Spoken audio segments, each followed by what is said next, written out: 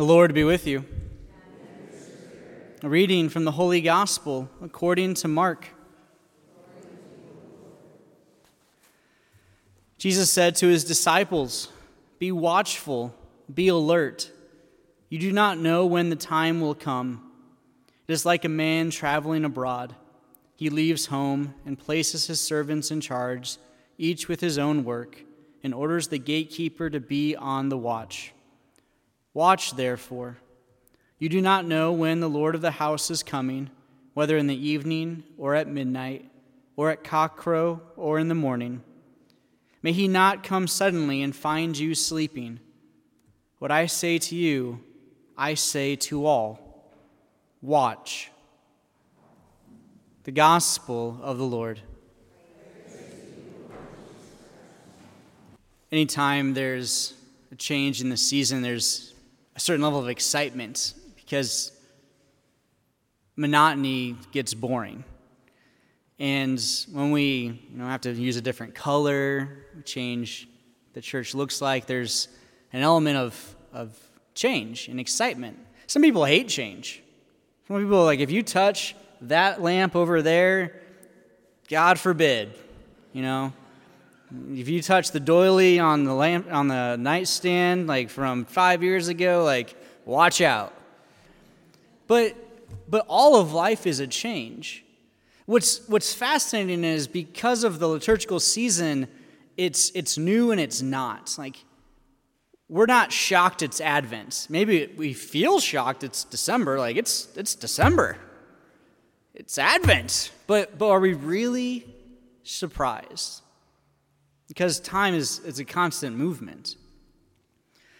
And what would be unfortunate, which probably happens for all of us in different capacities, is all of a sudden something just arrives and it's oh no, what do I do? So when Jesus tells us today, watch, this is a lifelong lesson. This is a constant necessity to be on our guard, to be alert, to be ready to say, okay, what's next? There's going to be change. This is inevitable. So what am I doing to prepare for this? What am I doing to make myself ready?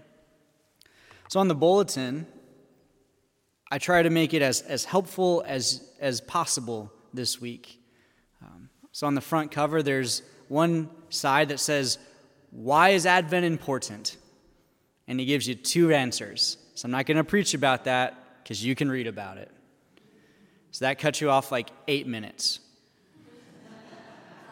On the other side, there's 10 tips of how to make a good Advent. I won't talk about it. You can read it. I'll probably save you 10 minutes. So what do I have left to talk about? Not much, but I'll find a way to fill the time. But what are we doing to be ready, to be on guard, to be present to the Lord? You think about that first reading from Isaiah, and he opens everything up, and he's like, we don't even know you. You don't even know us. And that's strange because in a relationship with the Lord, he knows us very intimately. He knows us very deeply. But it is a good question of how well do we know him? Thinking about this too, it's not like Jesus is all of a sudden, Mary's not all of a sudden pregnant today and going to give birth in 24 days or 25 days, however you want to do the math. No, she's actually been pregnant for months. That's how biology works, okay? And so think about this, right? Joseph and Mary have been in this state of preparation for the birth of Christ for months. Anytime you find out, you're possibly going to have a child. It's not like you become a parent the day that they're born. You become a parent the day they're conceived. You become a parent the moment there's a life in the womb. But yet we still just are surprised when things occur. So maybe our challenge is, again, how do we enter into the season? Why is it important? Read the bulletin, you'll get your answers. But now it's the action, it's the call to say, okay, I'm going to make those things the priority. I'm going to put them into my life. I really just want to share a story, though. So this book, it's called Pray For Us by Meg Hunter Kilmer. And it talks about 75 saints who sinned, suffered, and struggled on their way to holiness. It's a phenomenal read. I highly encourage all of you to get a copy and to go through it. That's not in the bulletin, so Meg Hunter Kilmer, Pray For Us. And I've read through this multiple times, and different saints, give me different inspirations, but I want to share one today. He's technically labeled as a servant of God. I'm not going to say his name right, but I'm going to do my best. His name is Raghid Aziz Ghani. He's from Iraq. He's born in 1972, died in 2007, 35 years old. How old I am. That's exciting. He's a priest. And I say he is a priest because even though he's dead, we believe he's alive in heaven.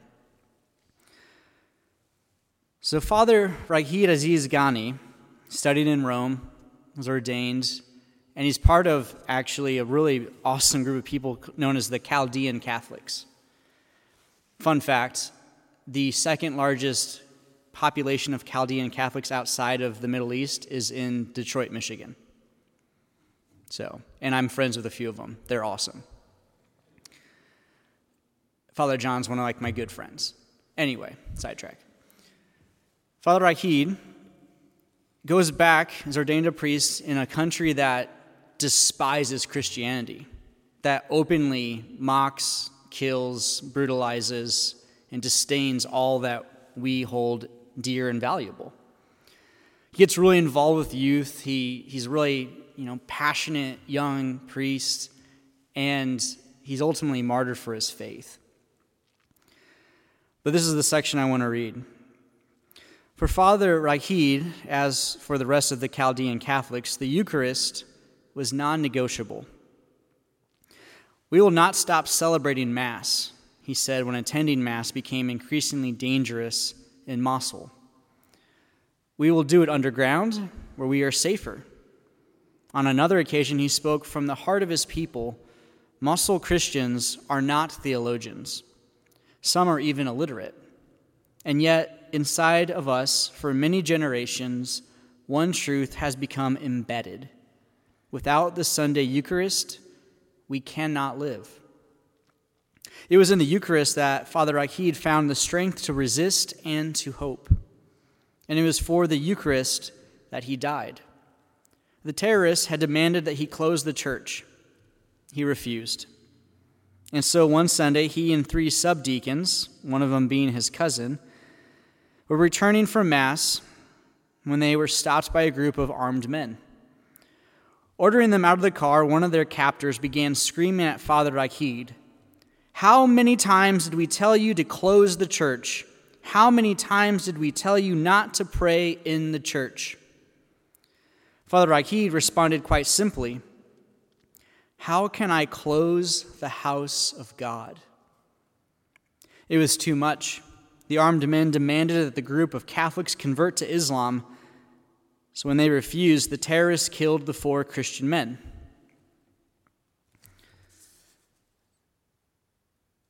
What wasn't noted, I didn't read this part, was that weeks earlier, the church had been bombed on a Saturday night. And Father Raghid had this great concern that the people would be too afraid to go to Mass. The next morning, the Sunday morning Mass, 500 people came to participate in the Divine Liturgy. Why do I say that to a group of mostly Anglo-Americans in Wabash, Indiana? Brothers and sisters, we're not being bombed. We're not being threatened with our lives. And if the most we have to sacrifice is a dinner reservation or the game, then we need to really consider our participation in the Sunday liturgy particularly in the Advent season. Christ will be born. He will come, and he will enter into our lives. He will come again, in fact. And that's the part we don't know about. That's the part we're being asked to watch and to wait and to be prepared for. Will the Eucharist become the most important things that nourish us, or the things of the outside world? This is a choice that we must all make, and as I had preached about last Sunday, God's never going to take away our free will. Do we have to go to Mass? No. But we don't have to go to heaven. If we want to allow Jesus to be the true source and summit of everything, then the Eucharist is our source and summit. Nothing else matters. And everything else can wait for him.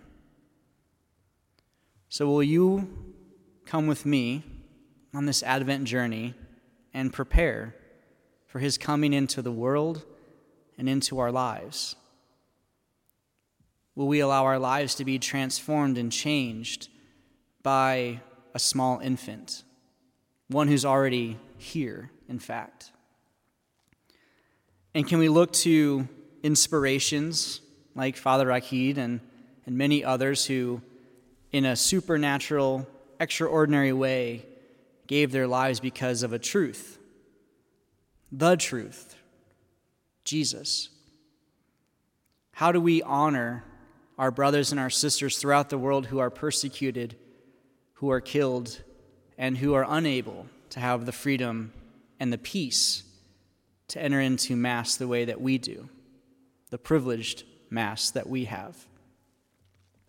So I challenge us to begin our new liturgical year with hearts excited, hearts anticipating, and hearts that are open, because God wants to give us the greatest gift he can possibly give us, his Son, who becomes our Savior, and who then gives us himself in the Eucharist.